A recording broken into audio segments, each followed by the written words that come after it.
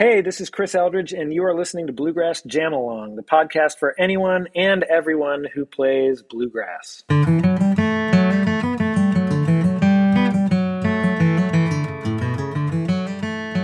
Hey everybody, welcome back to another week of Bluegrass Jam Along, and as you've already gathered from the intro, my guest this week is Chris Eldridge.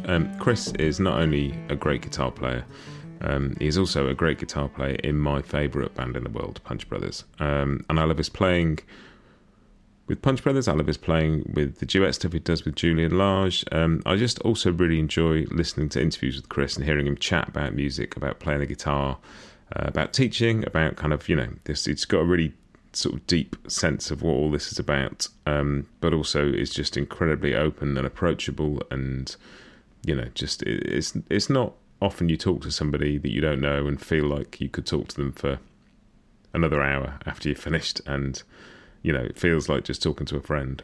And that's what this interview felt like. It's a real treat for me and a real pleasure, and I think there's some great stuff in here that you guys will all enjoy too. So I'm going to crack on and let you listen to the interview with Chris Eldridge. Here we go. So, Chris Eldridge, welcome to Bluegrass Jam Along. Oh, thank you for having me. Very happy to be here. It's really cool to have you here. It reminds me of something I heard you say on another interview. One of the joys of doing this podcast and talking to people in the bluegrass world is that people in the bluegrass world aren't that hard to get hold of, because they're all kind of regular people. But I remember you saying in another interview about that generation of sort of Tony and Baylor and Jerry Douglas, and you described them as superheroes, the guys who wore invisible capes that only you and your friends could see. And I love that idea that there are people like you are the guitarist in my favourite band in the world. And here we are having a chat. And it's just, it's a treat for me. So. Oh, cool. Well, thank you. It's my pleasure to be here. And that is one of the beautiful things about our little kind of world of music, the bluegrass world, is that bluegrass as a music form is kind of something that is shared among people. You just by its very nature, it's pretty social.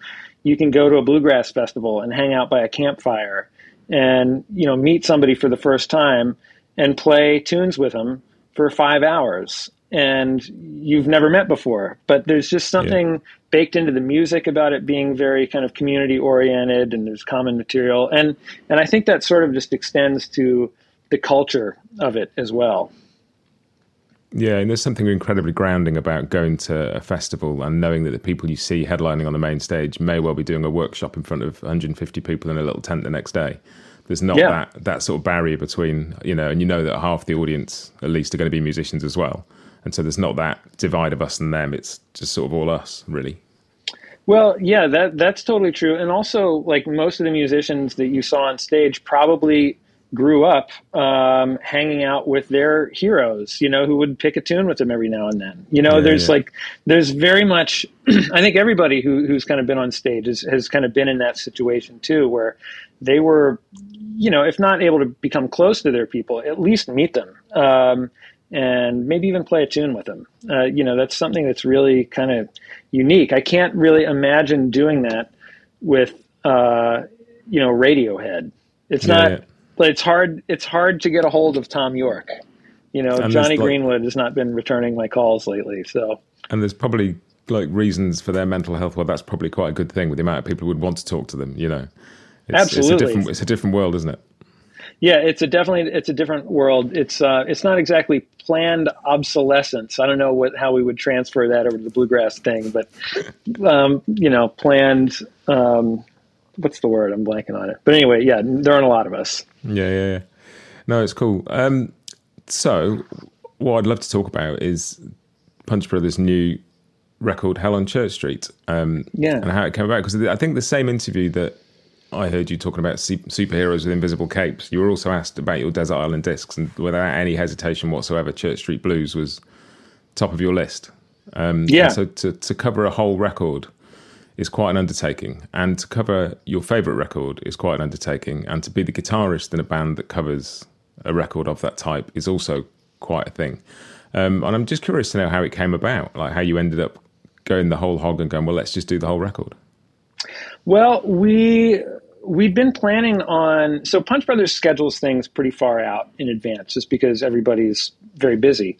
And so 2021 was going to be a pretty busy Punch year, and we were going to, and 2020 was going to be a year that we made a new record. We were going to get together. We had plans kind of throughout the summer and fall to get together and work on music and write music.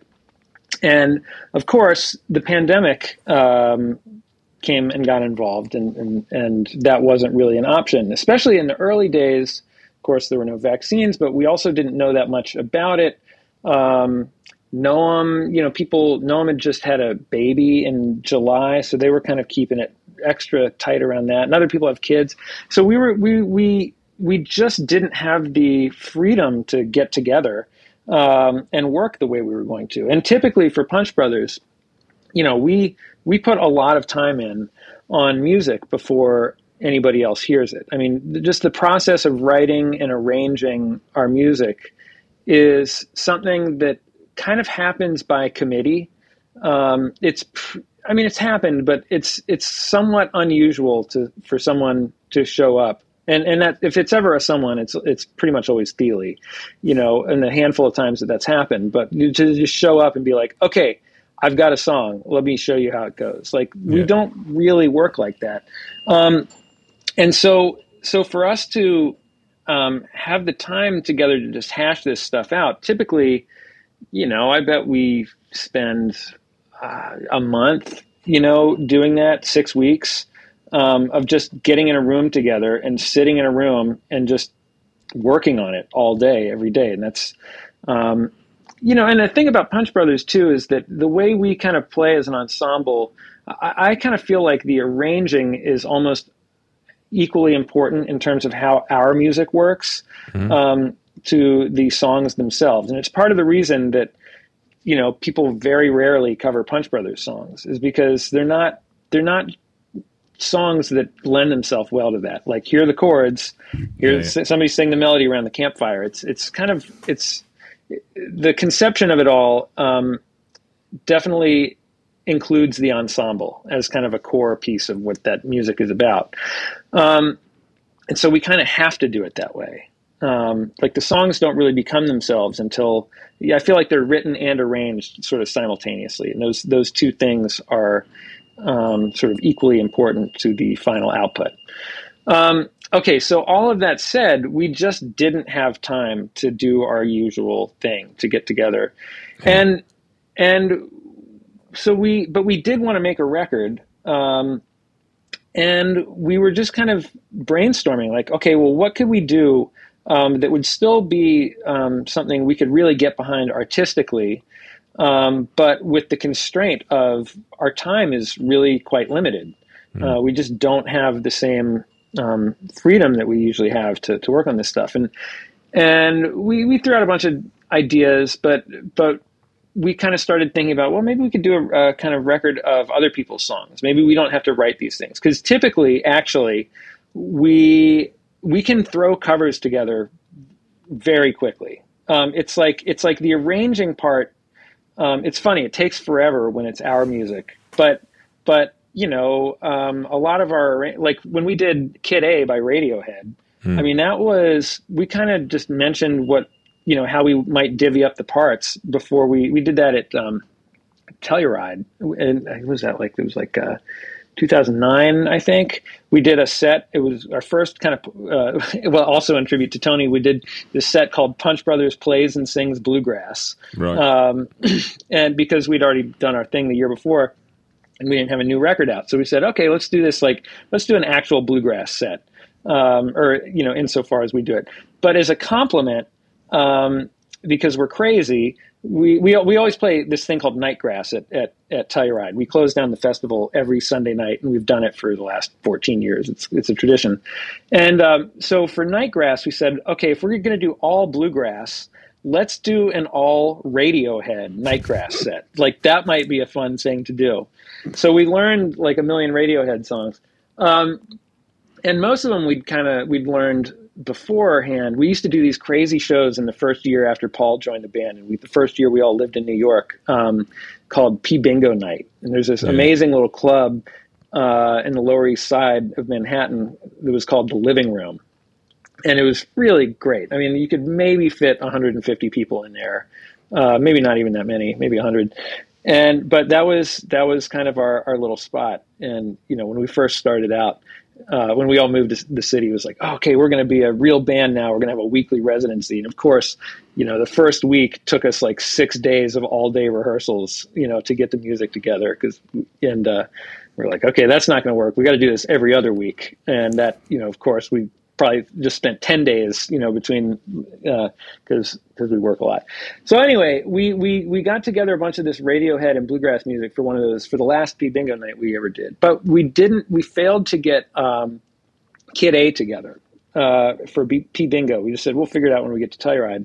But it was pretty straightforward. A lot of times with cover songs, you might have an idea of, how the different parts are functioning. And that's part of the reason that you would cover a song, is that, you can get in there and try and learn how it ticks. If you have to cover it, then you have to understand why it's working the way it is. And so how do you do that? You have to like pull it apart and put it back together. And so we kind of just said, all right, I'll cover this part. I'll do that. You do this. And we showed up and probably arranged that as a band in like 15 minutes because all the parts were already there. I was like, okay, I'm going to do the da da da da da da, and Thiele was going to be the drummer, and Paul was going to be Tom York, but bowing it on his bass. Noam already had figured out that keyboard part, so that's kind of how we did that. By the way, I've just gone on. I just like went on like 5 tangents. I don't even remember what our original question was. Oh, right, we were talking about getting music together and the idea of covering things and how we can do it usually fairly quickly because we had time constraints for this new Punch record. So we threw out a bunch of ideas and thought, well, just a covers record, that would be cool. And actually people have been asking us to do that for years, but we wanted to have it, we wanted some sort of theme to be there. We wanted it to be kind of united by something, not just a bunch of songs. And the idea of reimagining a record came up. And we'd actually, at Rocky Grass, great people who also put on Planet Bluegrass, or put on Telluride, Planet Bluegrass is the name of those guys. We did a Plays and Sings Bluegrass set, which is something we've only ever done for the Planet Bluegrass folks. We've probably done it 4 or 5 times now. And for that, we covered Church Street Blues. Again, came up with very spontaneously. I mean, it was like that afternoon we kind of reimagined some of those songs and played the show, and it was really fun. It was clear that audience knew and loved that record, and it felt really special. Those songs are so well curated, and of course Tony is such an icon and an influence on all of us individually. And it's just one guy, well, with the exception of Wyatt on a couple of tracks, but just one guy and a guitar, singing these songs in this very stripped down way that he put a real stamp on. So everything about that kind of suggested to us like, wow, this would be a killer record to kind of reimagine. We all love it. The songs are great. It's a way to interact with this beautiful piece of art that we already love so much and means so much to us. And honestly, for it to be a tribute to Tony, who was still very much alive at that point. It wasn't a, in memorial record. Tony was there and we were psyched to share it with him. And which I always feel I always want to mention that in interviews because I feel like it changes the context in which people might understand the record. This isn't like Tony just passed away, so we're going to do this thing.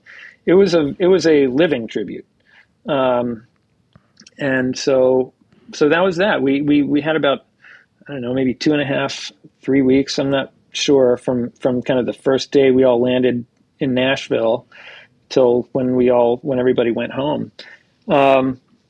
And we reimagined some of the songs. Like when we did Church Street Blues at Rocky Grass, the song, we basically just played it the way Tony played it, but with a band. Yeah. Which was fun. I actually sang it. I don't know if I've ever been that nervous. I really didn't do a very good job because I was stepping up to do that, as you said, as a guitar player, and like and I don't sing Yeah. much in the band anyway. I'm not. I've never been one who felt particularly like I wanted to be just in the spotlight for more than just a short amount of time. So I was like, I couldn't breathe. It was not the finest version of Church Street Blues I've ever sung. But anyway, we did that one. But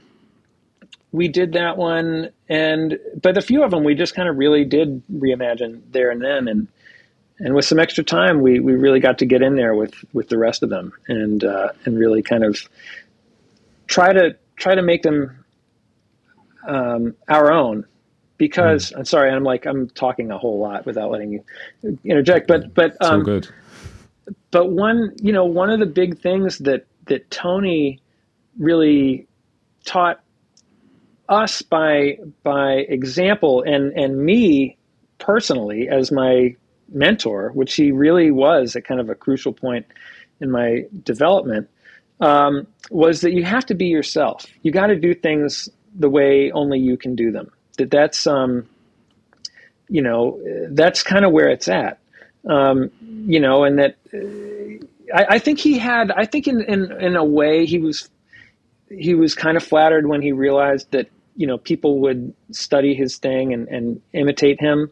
I think part of him appreciated that because it's obviously a really nice thing. It's a validation of what you've done. But at the same time, I know for a fact that it drove him crazy, and he didn't on this other side of him just didn't want to hear that. Didn't want to hear people doing that. He wanted to hear people being themselves and being unique. And that was something that he and I talked about a lot. Because at that point in time, when I was younger, I could really play Tony like Tony. I can't anymore. I can't even come close anymore. But at a certain point, I was pretty good at it. And he kind of was like, I beat you to it. Like, I've already done that. Like, you need to kind of find yourself. You need to sound like you. And he told me that his ability to sound like himself, when he was young, he wanted to play like Clarence White. And he said at a certain point, I just realized I couldn't. I just could never be Clarence. And there were things, I had weaknesses that wouldn't allow me to be like Clarence. And of course, in those weaknesses, he found his strengths. And then, look what he became and what he did. He kind of became the I would argue the all-time most important figure in bluegrass guitar. It kind of redefined not only bluegrass guitar, created this whole vocabulary you could use, elevated everybody he played with, but he also changed the music and kind of ushered it into its modern form. I'd kind of argue more than anybody.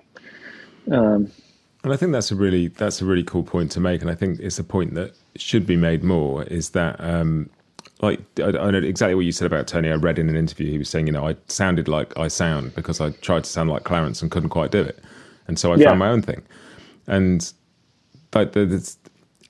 that's your job as a musician, is to show up authentically as you as a human being, expressed in musical form. That's your job. That's the point of being a musician, is to communicate something of who you are, not of who somebody else is. And or any kind of artist, like a novelist or a visual artist or a dancer, like your job is to express you in the form of art. Totally. And because it's communication, and it's a funny thing. So we're going to move. I was going to ask you about the reception, particularly to the track Church Street Blues, because that's very much reimagined. And I know I interviewed Tristan Scroggins a while ago, and he said that he'd been chatting to you, and you'd said it was maybe the single most divisive thing you'd done in terms of the reaction to it. But it is so, and we had a long conversation about authenticity in music, and your version of Church Street Blues is not authentic to Tony's version, but it's utterly authentic to the spirit of Tony's version, which is take something and make it yours. And that's what counts, That was the idea, and it's interesting because I think when we made this record, and people kind of found out that we were doing it, I think a lot of people were really excited, like, oh, finally these guys are going to just play some bluegrass, because we grew up playing bluegrass and we love it, and we're good at it. It's like something that is a real part of what we do. But or who we are, I should say. I don't mean we're good at it, but it's like it's something that we all feel really comfortable with. We grew up there, and I think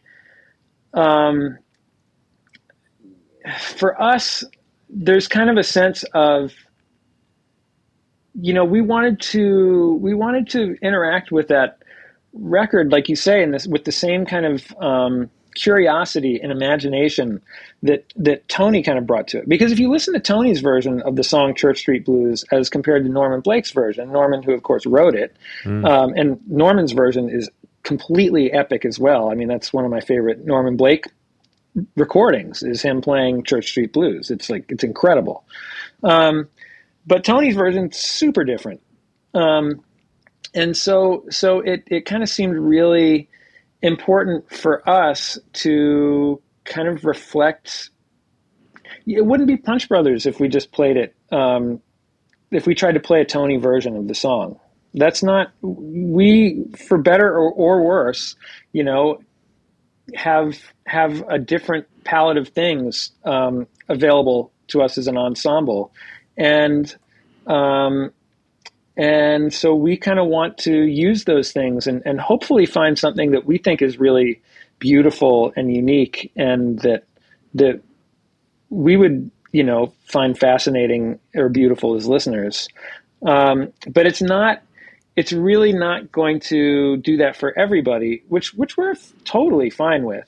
I think I wish I could say I never look at YouTube or read the comments. I really do, because it's like just sad and narcissistic, like ever looking at comments, but I definitely looked at the comments on that, and a lot of people liked it, but there were people who were like angry about it. There were like a number of people who like it pissed them off, and I think that to me, I don't know. I'm sorry that they feel that way, but not apologetic at all for doing kind of what we did to it, because what we did is exactly what Tony did, just in a different way. Yeah. And it's because Tony's version means so much to so many people that I think people almost, it's the same thing with traditional bluegrass versus like progressive bluegrass. I mean, it's funny that Tony is now like the kind of is a traditionalist in terms, or has the modern day traditionalists kind of in that camp. But, if you kind of think about longer back in bluegrass, traditionalists wanted to play it just like Bill Monroe and Platt and Scruggs and the Stanley Brothers, and the Seldom Seen, for instance, like my father's band, or people like that were it was also offensive to a lot of people, but to a lot of people it wasn't. And I think that's just the music kind of just tumbles forward through time in that way. And I think that's okay. And you can't. I ended up doing a sort of short episode of the podcast just purely about the reaction to that song in the end, because you can't ruin a song. You can't do it. It's not possible. A song is an idea. It's not fixed. It's not like a painting you can take a chunk out of, or a cathedral you can lop a wall off.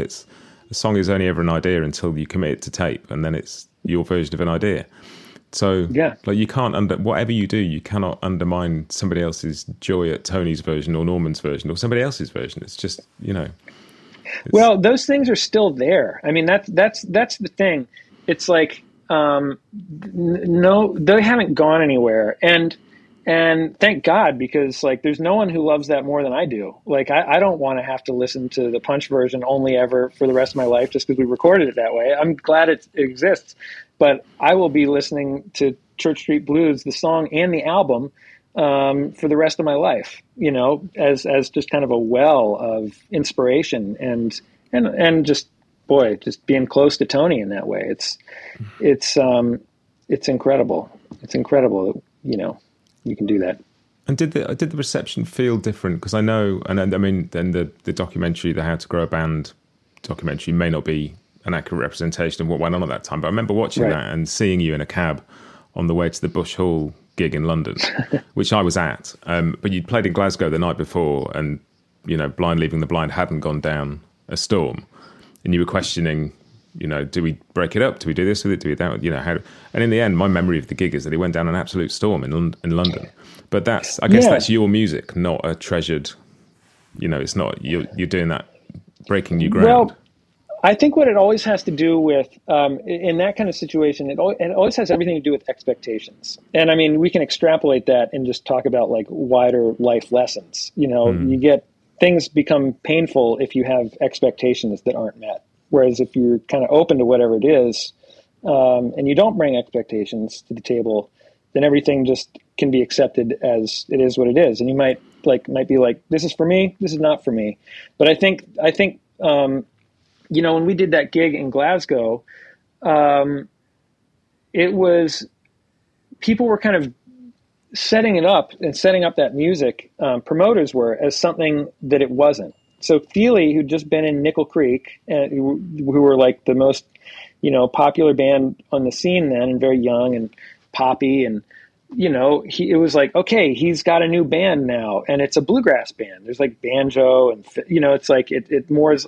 It's Chris Thiele, this incredible musician with a bluegrass band, and so people, I think, were expecting a bluegrass band, and it wasn't at all. It was, in many ways, probably to this day, the most ambitious thing we've ever done, at least in terms of the structure of it, and so I think there were people in the audience who kind of came and wanted to have a good time. And it was like, it was chamber music. It was that first record was straight up chamber music that had real, influences from kind of bluegrass and string band music. And it was these instruments, but it was not kind of toe tapping good time stuff. It was like 40 minutes of through composed music. And so we were jeered at that gig. There were some people, just shouting out, not much. I mean, here's the other thing. That review got a 5-star review in like the Scottish Herald, whatever the main newspaper is in Glasgow.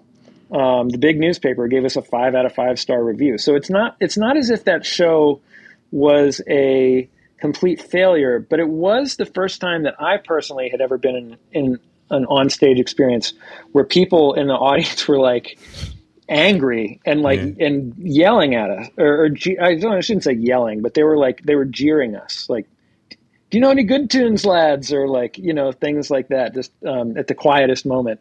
And for that music, that really kind of gets in there and messes with your ability to focus and concentrate. But so I think it has everything to do ultimately with expectations. It's funny because I was the afternoon of that London show, I was at a friend's house. We were working together, and he said, "Oh, what are you doing tonight?" I said, "I'm going to a gig." And he said, "Oh, I might come with you." And I said, "Right, okay. It'll be an interesting gig to come to cold." And he's like, "I'll just come. I'll come." And afterwards he was like, "God, I didn't know music could do that. That was incredible." But he'd come with he'd never heard of any of you, hadn't heard any of the music, had no no preconceptions whatsoever. And like, he's sort of a lifelong fan now, and that was cool, kind of a remarkable Thank thing. you.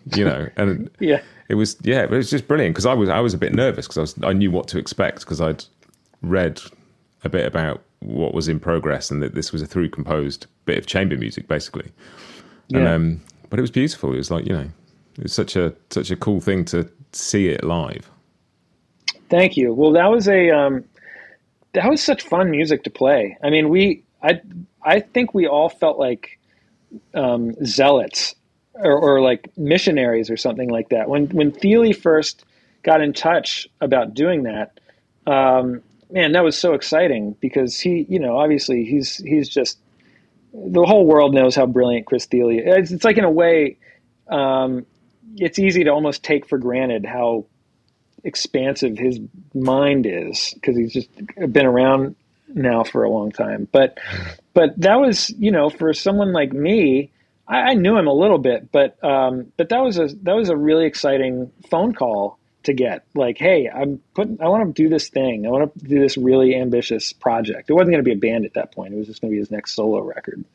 And, I want to get like young guys, would you be part of it? And we were all really excited about it. And then the music that he was writing, boy, that was super exciting too, because nobody really written music that sounded like that for these instruments before. So there was this real excitement kind of in the early days of, I mean, we all just practiced so much and worked so hard on that music because we felt like, man, what a beautiful opportunity. This is so cool and special to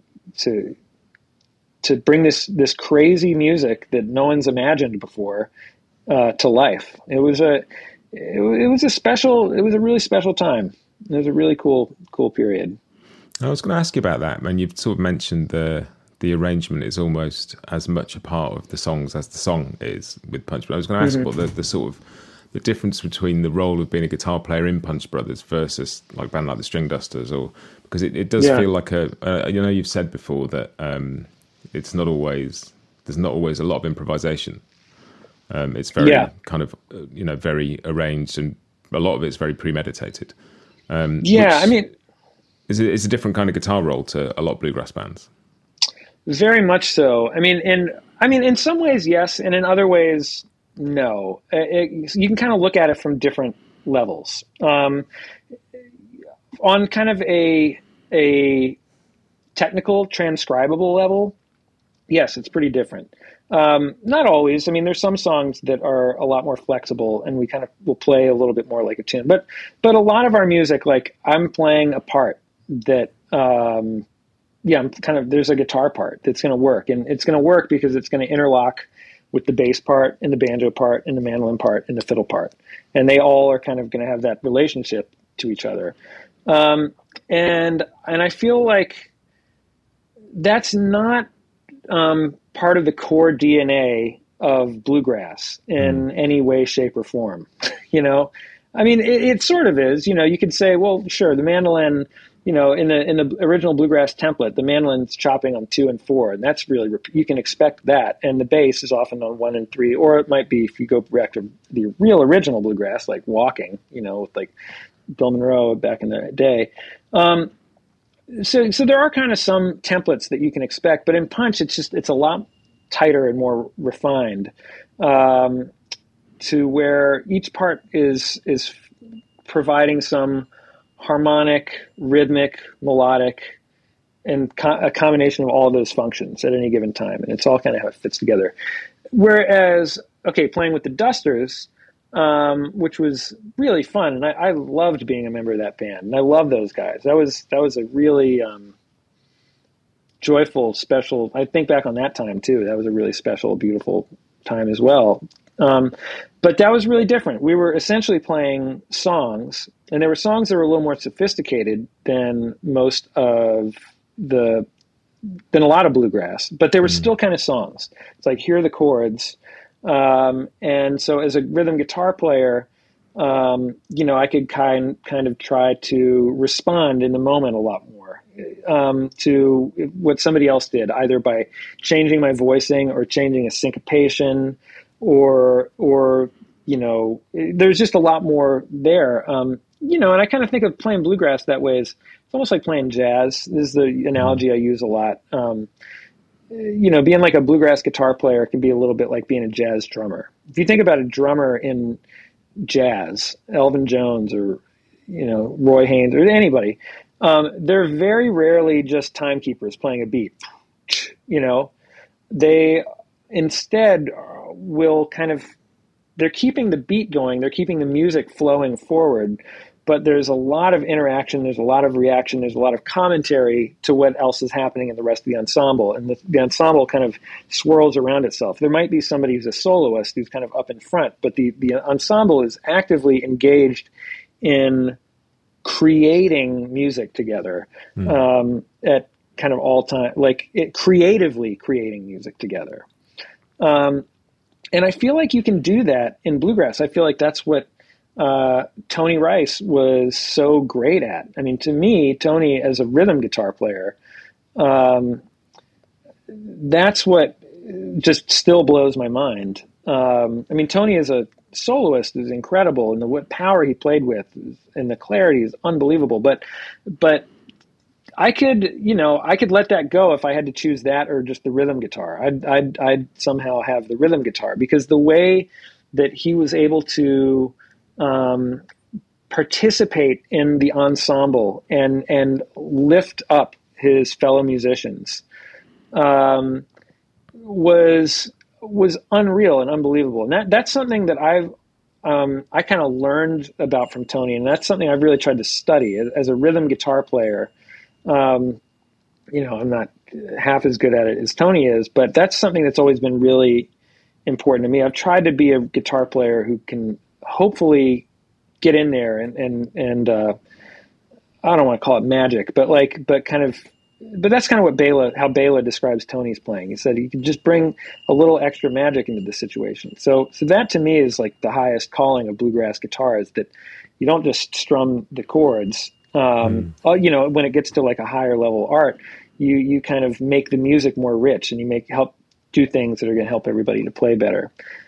I don't feel like I do that in a transcribable way in Punch Brothers so much. But then if we kind of, I said you could look at these on two different levels. So it can be a lot more interactive in the moment playing bluegrass. Punch Brothers, the parts might be a little more defined. But if you kind of zoom up and zoom out a little bit, I think the headspace that you're in doing both of those things is kind of identical, which is you are listening, you're not a person who's doing the music or making it happen. You can kind of get to this headspace of being an observer, kind of like an active participant, but really it's almost like the listening is the most important part. Like in Punch, I obviously am playing those parts, and I'm obviously trying to make them breathe, and I'm trying to make the music have a heartbeat in the same way that I would try to be kind of in the middle of the music and make the music have a heartbeat in a bluegrass band. But it's not something that I feel like I can try to control too much. The common thing for both of those, to do them what I feel based on my experiences is like the best way I know how to do it, is to kind of zoom out and have the perspective of being of having the best seat in the house and kind of listening to the music and loving it as it unfolds, and trying to, and you're a part of that. You're playing, and I feel like when you come at it from that perspective,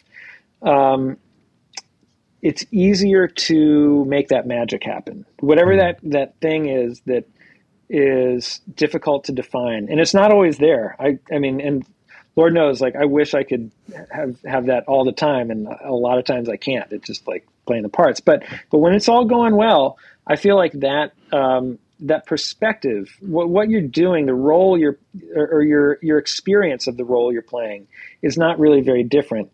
Whether I'm playing something like Movement and Location or Clara or some Punch song like that, or Little Cabin Home on the Hill. Or I mean, I don't actually get to play much straight ahead bluegrass like that, but even like something the Punch Brothers would play, like that might be a little closer to that, like Hops of Goldenberg or the 11th Reel, like some of these things that are tunes that are a little more connected to that sort of thing. Oh, that's really interesting, because it's as somebody who has obviously never seen Tony Rice play or meet him, just when all the tributes and all the podcasts and videos and interviews were sort of coming out at the beginning of the year, the thing that I was most struck by was the way everybody talked about his rhythm playing, and the sort of the space and platform he created for other people, and how then I found that fascinating, because we most bluegrass players spend most of their time practicing melody and taking breaks, and not much time practicing rhythm, and that's mostly what you're going to do as a guitar player, is play rhythm. Yeah. And just to hear people talk about that, I found that really sort of enlightening. I went back and listened to it all with sort of fresh ears, and I interviewed Marcel from Lessons with Marcel, the YouTube channel. Oh yeah. And he was saying he'd sort of seen this clip, and somebody had asked Tony to demonstrate his rhythm style, and he said, "Well, I can't do it because there's nobody else here. I can't do it on my own." And that's such a remarkable. It's like, I can't show you how to play rhythm guitar because there's nobody else to play with. Yeah, it was completely interactive, completely reactive, and yeah, he did. He made everybody play better, because it wasn't just it wasn't just his time feel, although his time feel was unreal. It's like, for me, man, I can get all the chords and the note, like that stuff I can do, and all the stuff Tony could do, but I can't get the feel. I've tried my whole life. I can't make it feel like that. I just can't do it. And I wish I could. I would, but it's like, so with Tony, it's just that feeling that he had for it was, man, it was like, I don't know. It made everybody soar. Another thing that I heard Bela say about Tony, that I loved was, he said, is like stepping onto a magic carpet. It's just like you step onto this thing and you just like start flying. You didn't know that you could just be on this thing, and then you start flying. But yeah, the thing that kind of caught my ear that I could do was, and that Tony does so beautifully, is like play all these different colors, like bring all these interesting colors to bear, as well as that kind of rhythmic touch. And that's so cool. I mean, one of my favorite records, maybe my favorite record for that is the Bluegrass Sessions, Tales from the Acoustic Planet Part 2, the record that they made. And I, listening to the rhythm guitar on that record, and to me, it's not necessarily about Tony's feel on that record. And part of this might be how Bela edited it, because Bela edits stuff a lot. And he'll go and try and get all the best parts. And it feels great on there, but that to me is not, that record's fascinating from a kind of rhythm guitar content perspective. Because you can tell that Bela was like getting in there and just like the coolest little thing. Like, where did that come from? It's all over on that record. And it's really fun to kind of put that record on and just listen through and pay attention to the rhythm. It's beautiful, totally beautiful. And I think that what that sort of says about any musician is, I think the thing that we forget as musicians is listening, because we're so keen to, it's like the sort of metaphor of music as a language, and you're trying to communicate something. We're so busy trying to show people what we can do and what we can say, that like in conversation, we forget to listen. And to express anything, it has to be in response to something somebody else has said. You can't just drop interesting thoughts you've got in your head into a conversation and make an interesting experience. And I think the listening side of being a musician it's like being a writer, you need to read a lot. Being a musician, you need to listen, not Totally. just while you're not playing, but while you're playing. And it's almost a separate skill in a way, that some people have just got a really developed ear and a developed ability or willingness to do it. And it can make such a difference. Well, I think what it all has in common is a real love of music. I think to be a great musician, to be a great player, or I mean, there's a lot of different ways to be a great musician. But because there are a lot of great musicians who've made a lot of great music, and they've all done it differently.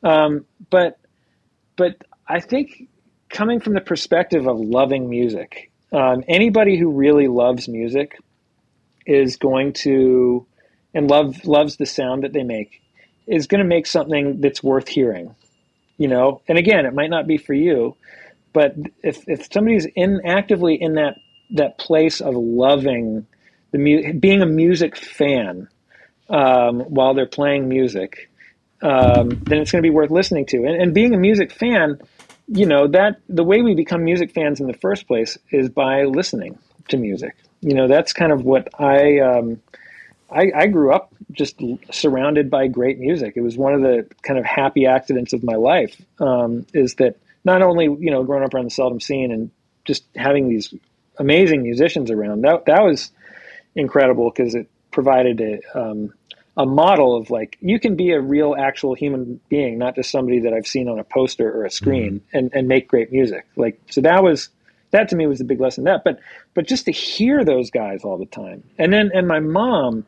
who is like just a deep lover of music, and that comes from her parents. Her parents kind of met through a love of classical music. I mean, and neither one of them were players, but they kind of lived for classical music and jazz, but mostly classical music.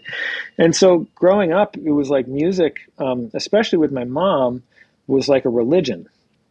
I spent my parents were divorced. They got divorced when I was very young, and they were very amicable, and everything was totally cool. But I spent a lot of time with my mom, and we would just drive around in the car listening to this incredible stuff, and like so much Oscar Peterson and Joni Mitchell and the David Grisman Quintet and Glenn Gould playing all kinds of Bach, and that I was just lucky that that was part of my environment. I kind of learned there was all this great curation that happened in my environment, and so I didn't have to do anything. The great music was there, and I just loved it because it was awesome. But I feel like it starts with that. It starts with again, not to be keep being self-referential, but I think that I felt like I was kind of a musician, or I really cared deeply about music from the time I was like 5 years old. I didn't start playing music or doing any of that till I was 9 or 10. But I was as serious about music when I was 5 or 6 as I was when I started playing it as a listener. I did a similar sort of experience, except there were no musicians in my house when I grew up, but there was a lot of music and a lot of variety of music. And I remember being sort of, 4 or 5 and listening to the Beatles and wondering why my friends didn't listen to the Beatles. And we had Buddy Holly and the Stones, but my dad listened to a lot of classical music, and he'd listen to Miles Davis, and and even within the classical stuff, there was a range from Wagner to plain chant to Benjamin Britten to, like, it was all over the place. And you just sort of absorb it a bit, don't you? And I sort of thought of myself as a musician years before I ever played an instrument. But in my head, this was something I was going to do one day. It's a world. It's this whole world that you have access to that no one can ever take away from you. But you can just close your eyes and it's there.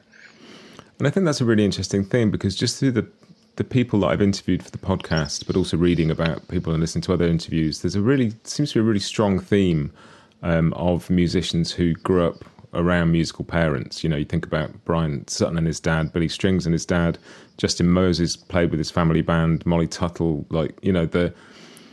It seems to be a real thread of a lot of musicians grew up not only being incredibly encouraged by their parents, but also their parents being able to participate in it in some way.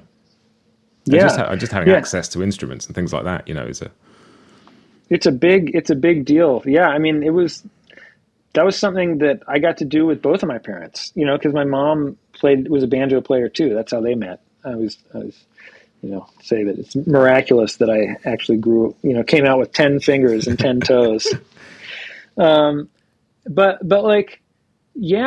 getting to do that with them when I was a kid was so fun. It was such a great way to participate. Have something you actually do with your folks.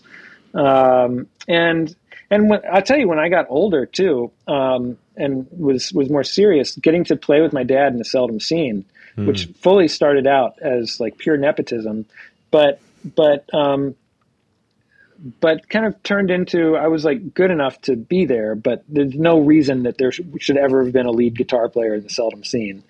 But the fact that I got to have that time with my dad in my early 20s, I mean, because there was a while where they hired me on, like I was a full-time member of the band. Like I was getting, there were 6 members of the full-on members of the Seldom Scene for a little while. And that was incredible. But what was the most special about it was just getting to have this time bonding with my father and hitting the road. We'd travel together. I feel like a lot of people don't get to do that in their lives, especially their older lives. Yeah. Is to have that kind of quality time, and it was really magical, really, really special because we always had a really good relationship, and he lived literally 4 blocks from my mom when I was growing up. I mean, we were very everybody was cool, but I really lived with my mom. I'd go with my dad on weekends sometimes, and to get to have that experience that music was the reason when I was older was really great. Yeah, it must be lovely. And I guess it sort of leads into the other thing I was going to ask you about is sort of that idea of sort of coming full circle again to the point where, like, the other new thing in your life now is teaching at Artist Works and being able to be in the Yeah. position of sort of mentoring somebody else and passing. And there's a real strong, I mean, I love what they do at Artist Works, but it's a strong thread throughout the bluegrass world is that there aren't really many great players who consider themselves too good to teach or too good to pass things on. There's no sense Right. that, almost no sense that the two things are separate things. That if you've, as you said at the beginning, if you've sort of been able to jam with your idols when you're a kid and learn, it's just the idea that part of your job is to then give that back to the next generation almost. Yeah, it's a huge part of the community. It's a big part of what makes this music tick. And yeah, I mean, Artist Works. I'm very excited about that because it baked into the platform is the whole VE video exchange thing. Which, by the way, I've got one. The next one I got to film is yours. I filmed it the other night, and then my camera died halfway through. Curses technology. So I gotta get inspired and give you another one. But this idea that you can kind of interact and kind of give people tailored advice to what they're up to is really cool. I love that, and I love. Nobody told me to do this, but I kind of love the freedom on there to just be like, okay, I'm a teacher. So you might have even asked me about this question, but we're going to talk about that a little bit. But here's what I think we actually should be talking about, or the neat core issue underneath, which I think Artist Works is cool that way because it's not just a curriculum online that you go this step and that step. I mean, all that stuff's wonderful as well, and that kind of gives you a lattice to hang the other stuff off of. But I love that. I enjoy teaching. I mean, teaching's always been something that I've liked doing. I think getting somebody to have kind of a light bulb moment. What a beautiful thing to share. To share something that might cause someone else to feel switched on or excited or kind of have this discovery where they can then kind of burrow into it on their own. And that to me is what teaching is all about. I kind of feel like you can't actually teach anybody anything directly. Ultimately, people have to learn things on their own, but you can be a great guide, and I feel like that's what it is to be a teacher, is to be a guide. Like I've gone down this road. Let me point you in some directions that might really get you interested, or how the question as the teacher is like, how can I share this piece of information that someone then might be able to take and run with? Because I think that's where the real kind of profound learning is, and that's I love that. I love doing that. Yeah, and it's almost like parenting. I've got a 9-year-old son, and he's I can't turn him into any kind of person he's not going to be himself. I can only sort of point his head in certain directions and go, look at that might be handy, or look at that, that's cool, or I got this wrong, so I'm telling you about it, so you've got the option to see it coming, or whatever. But I think that's the thing, that's the joy of Artist Works, is that bit of personalised. I mean, I started getting lessons from Brian Sutton, just over a year ago maybe, and I sort of showed up thinking, yeah, this is great, I'm going to play something and Brian's going to show me some really cool licks and this is going to be exciting. The first thing he said was, move your arm, it's in the wrong place. And I promise you, if you spend a couple of weeks getting used to it, it's going to sound better. And I did, yeah. but that's not what I came to him for. And You're right. And I was one of the lucky people who was asked to sort of demo your lessons before they launched, just to kind of give them a once over.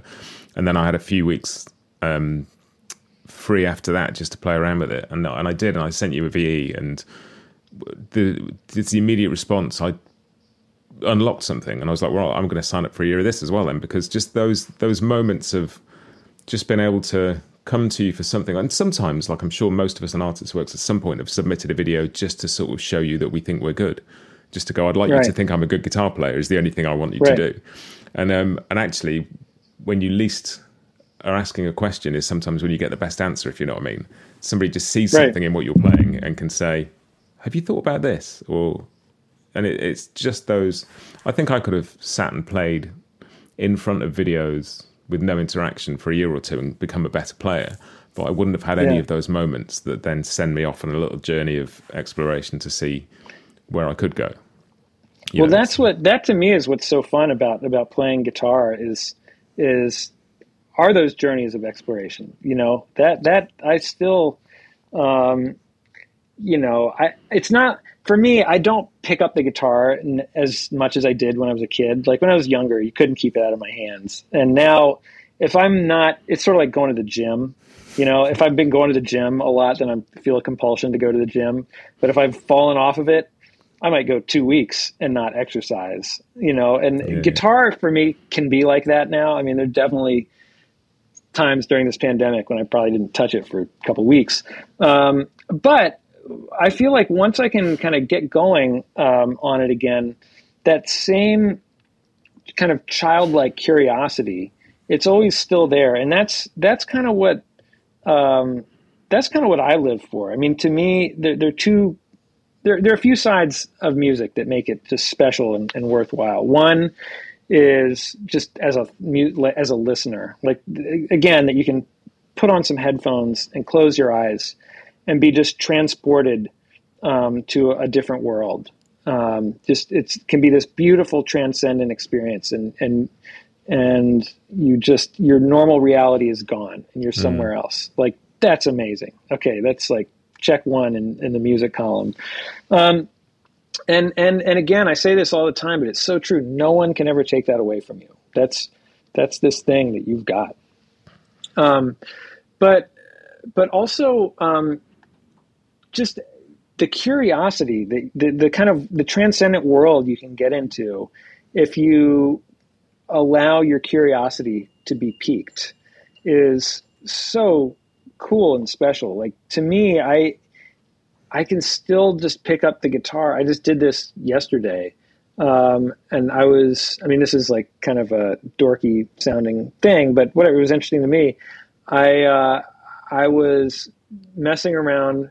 And by the way, if anybody's thinking about, this isn't actually like, Matt asked me if I wanted to do this podcast. This wasn't like, okay, let's chill for Artist Works. But I will say, this is not what my Artist Works course consists of. But I was like, okay, let me just mess around with harmonizing modes of the harmonic minor scale and see what crazy sounds come out. Because it yields all these like amazing these sounds. You get a minor chord, and then you get a diminished chord, and then you get an augmented chord, and you get another minor chord, and you get two major chords that are half step apart, and you play those together. And wait, here, I'm going to grab my guitar and show you, because this was just so fun for me. Hang on. I'm going to mess it up because I'm just was learning this stuff. But yeah, this idea that you could have what is it?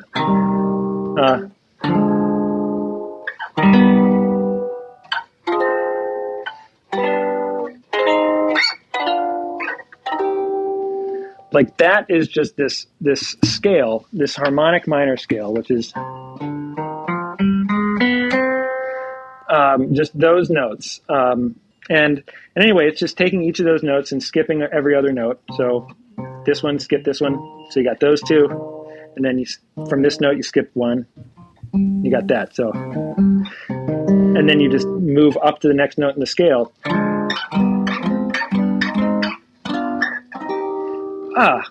How beautiful is that? Like that's this whole world that I just am not well versed in. And it just piqued my curiosity. I just thought, like, gosh, like that's just pretty, and it makes me feel things. And I want to know more about that. And so, I don't know. You can always do that. And you can get it from you can get it from such simple things as well. You can get it from complex things. But I remember being in a band years ago and just thinking, I wonder how far through this song I can get just playing two notes an octave apart and nothing else. Yeah. And like just go, I'm going to try and get all the way through this song, and I'm all going to play as an E and an E and an octave above it. And you get to a point where you go, yeah, okay, that's not going to work all the way through. But we ended up the entire first verse of a song was just two notes, in the back. Okay. And you just find a little thing and go, right, let's go and dig and see where we end up. It's just a joyous thing. Totally, totally. To give yourself constraints like that can be a really, really powerful creative tool. Just play something on one string, see what happens, and try and make music happen.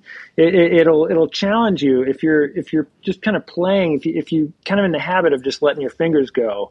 If you give yourself the constraint of like you got one or two strings and a few frets, then you kind of your muscle memory isn't just going to take care of it. You kind of have to start thinking a little bit differently, and it kind of just it gets you to engage your not intuition.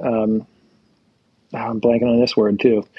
Anyway, you have to engage. It's like MacGyver. Do you ever remember the show Yeah, MacGyver? yeah, What is this term I'm thinking of that MacGyver was the master of? He'd like have two paper clips and a clothes hanger and a gallon of milk, and he'd somehow make a parachute out of it. yeah, yeah, yeah. Resourceful. You have to. That's what MacGyver was, very resourceful. And so as musicians, it can be great to give yourself constraints like that because it kind of switches your mode. It's enough. You make the constraint tight enough so that you're not going to have to deal with tons of information. You can kind of map it out relatively easily, but then you have to be resourceful and be musical within that. And that can be a really wonderful way to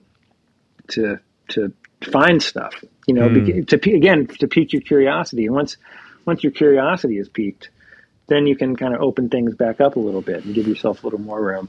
Yeah, and it's true, you can, that muscle memory thing, if it's easy just to sit down and start playing the same old stuff every time you pick a guitar up. And one of the tricks I've developed for getting me out of that is to take a fiddle tune that is in like a reel or something that's in 4 and play it in jig time, because you have to at least leave every fourth note out or make some changes to it. It sort of shocks me out of complacency a little bit, because I have to actually think again. You can't just play Whiskey for Breakfast. You've got to go, oh, hang on a minute. I've only got these 6 notes in a bar instead of 8 now. Well, and then I've got to pick them differently. And oh God, I've got to think. And it's just because I can get really lazy otherwise. Yeah, it's really good. Yeah, whatever you have to, it's like whatever works, And again, to bring it to the gym analogy, it's like running works great for some people. I love it because I can just walk out my front door and go. Other people go to the gym and work out. It works for them. So it's kind of, I feel like a lot of this stuff is you kind of you figure out what piques your curiosity. You figure out what you can become invested in. And that's kind of the most fertile ground to kind of explore. Julian Lage has this great thing that he says about improvising, that he always says that, there's this myth that in order to improvise, you have to go to jazz hell and back and learn every mode and every arpeggio and every set, whatever. And he says, it's just not true. That's just simply not true. You just have to play. You just have to be, and it is true. You have to be willing to step off into the unknown and learn how to embrace that, and learn to embrace mistakes, and learn to embrace failure, because it's not actually failure. That's just, you just think it is. Yeah. I remember reading Julian wrote an article that was sort of 12 observations on the guitar or whatever, and one of them was to listen to your, like to improvise and record it, and listen back and look for the things that you do, like you tend to do regularly. Because I'm the same. I when I improvise, I just beat myself up for not sounding like I think I should or whatever. And reading that sort of unlocked a thing. And Brian Sutton has done the same, of sort of pointed out things that I do that are me. And I tend to think of them as being stylistically incorrect because I don't sound like a bluegrass player when I do them. But he's like, no, those are the things that make you. So lean into those, do more of them. I like those. Yeah. They're the good stuff. Exactly. And I am sort of constantly holding myself up to this weird template of the kind of guitarist I think I ought to be. And he's going, just be the one you are. Yeah. Oh, well, that's it. I mean, to go back to Tony's thing, I mean, that's what Tony did. Tony had bluegrass in his blood, and he had jazz in his blood, and all those things were what he just simply, those were him, and he did the work and kind of brought it out. But that's not to say that those are the notes that you would have, or the perspective that you would have. And I think that's just really true for all of us. You kind of want to lean into who you are and what you do. I mean, it's a funny thing. A lot of musicians will avoid the thing that they do well. I mean, and you can make this argument for Punch Brothers, like I was saying earlier. Like, why, we could and probably should just make a record sometime of us just playing straight ahead music where we're not, like that would kind of be interesting to me to hear. Or at least to be a part of, like, what would it be with this band? What would it be with those guys? You can kind of get into a thing where, even though that's sort of like falling off a log, you don't want to do that thing because you tend to undervalue things that you can do without much effort. Yeah, yeah. And I think the How to Grow a Woman from the Grand album feels a bit like that. Feels like sort of straighter music, and it is, maybe that was part of the process of getting to know each other as musicians, so you could sort of stretch out and do the more detailed stuff. But there's a not a simplicity to that album, but there's a sort of directness to it. It's just a bunch of guys playing a bunch of instruments on a bunch of songs. Well, that record too, I'm really fond of that record. That record, it's got 14 songs, and we rehearsed for 3 days and we recorded for 3 days. Like from the first time we played the first note of the first song at rehearsal to when the album was done was 6 days. And so that, what I like about that record is that is just the sound of us, like, just getting it done. That's us just like, back to the wall, back against the wall, like just playing music. Cause we didn't have time to mess around. Like that was it. And it's fun. That was a really neat record for that reason. Really fun record to make. Ronnie McCurry was there for that record. He wasn't listed as the producer, but we called him our bluegrass guru. We wanted to make sure that he would be there, that we would have somebody to keep us in check in case we were getting too far afield. And so Ronnie kind of came up and was listening to playbacks and stuff. And brilliant. That was really cool. Oh yeah, I love that record. It's a cool record. So that sort of looping back to Tony and individuality sort of brings us back full circle to where we started, really, which is maybe a nice point to think about wrapping up. But I'd really like to ask sort of what you've got coming next. Obviously, you've set aside time for Hell on Church Street coming out and be promo for that, and fingers crossed you'll be able to tour for that. Yeah. So that's probably going to take up most of this year, I'd guess. Fingers are very much crossed for that. Yeah, that's going to be, we're doing that in January, February, March, and then some in the summer and in the fall as far as touring. The album will be out.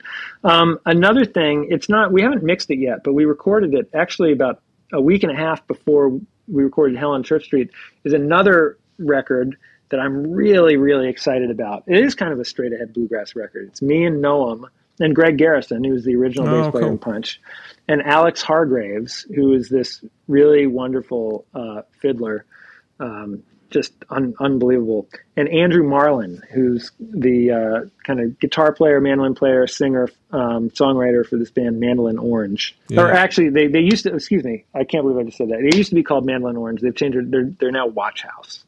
So he's this guy from Watch House. But Andrew's an amazing musician. And we made sort of it's not quite straight ahead, but it's like relatively straight ahead record that I'm really excited about. I think it's a cool record. And I don't know when that'll come out. I maybe shouldn't even be spilling the beans about it, but that I'm genuinely psyched about. That's going to be a fun project too. So hopefully that, we'll get it mixed and everything, and hopefully that'll come out in the not too distant future and we can play some shows with it. Yeah, that'd be cool. I look forward to hearing that. That'd be great. Is there anything else you've got kind of going on at the moment? Or that's a pretty busy year ahead already by the sound of it. I mean, between artist works, and I teach at Oberlin College, where I went to school.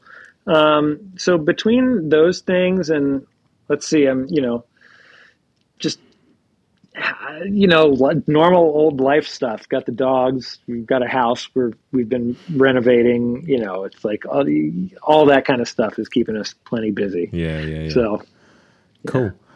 So what's the best place for me to send people to find out information on the various bits? Gosh, I would say my website, although I haven't updated it. Maybe I hit it once in the last 4 years, but basically my Facebook, my handle on all those things is Critter, because everybody calls me, or not everybody, but a lot of people call me Critter, Eldridge. And that's like, so facebook.com/Critter Eldridge, I think will get you there. And that's my Instagram handle. And that's good. And, I do have a website, chriseldridge.net. Or actually, I think there's also crittereldridge.com, if I'm not mistaken. It probably sends you to the same place. But that or Punch Brothers and hopefully, by the way, Julian Lage and I were going to do some touring in 2020. We had a tour booked, and that got canceled.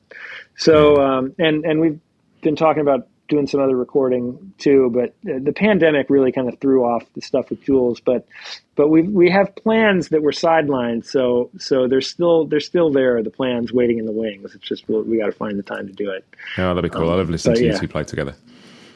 It's my favorite. I mean, Julian is he's just such a beautiful person, and obviously such an unbelievable musician and guitar player. And the funny thing about Julian, for as truly virtuosic and incredible and everything as he is, you never feel better about yourself as a guitar player. This speaks to him as a character than when you're playing with Julian. Like, how could that make sense? It doesn't typically work that way with people like that, who are these like super virtuosos. But Julian is the most warm, empathetic, beautiful guy, and the most warm, empathetic, beautiful musician. And he's very fierce too, obviously, but I love playing with Jules, and I hope we get to do that again before too terribly long. Well, if you do, I hope I get to see it at some point. So that'd be great. We got to come to the UK at some point. I don't know when we're going to do it, but we need to. There was talk about trying to do Celtic Connections at some point. So we'll see. One of these days we'll get over there. Well, thanks so much for making the time to do this. It's been a delight. I've really enjoyed it. Oh, totally. Thank you so much for inviting me on. And there's a VE coming your way, I promise. Brilliant. Thank you. Yeah. Cool. All right, Matt.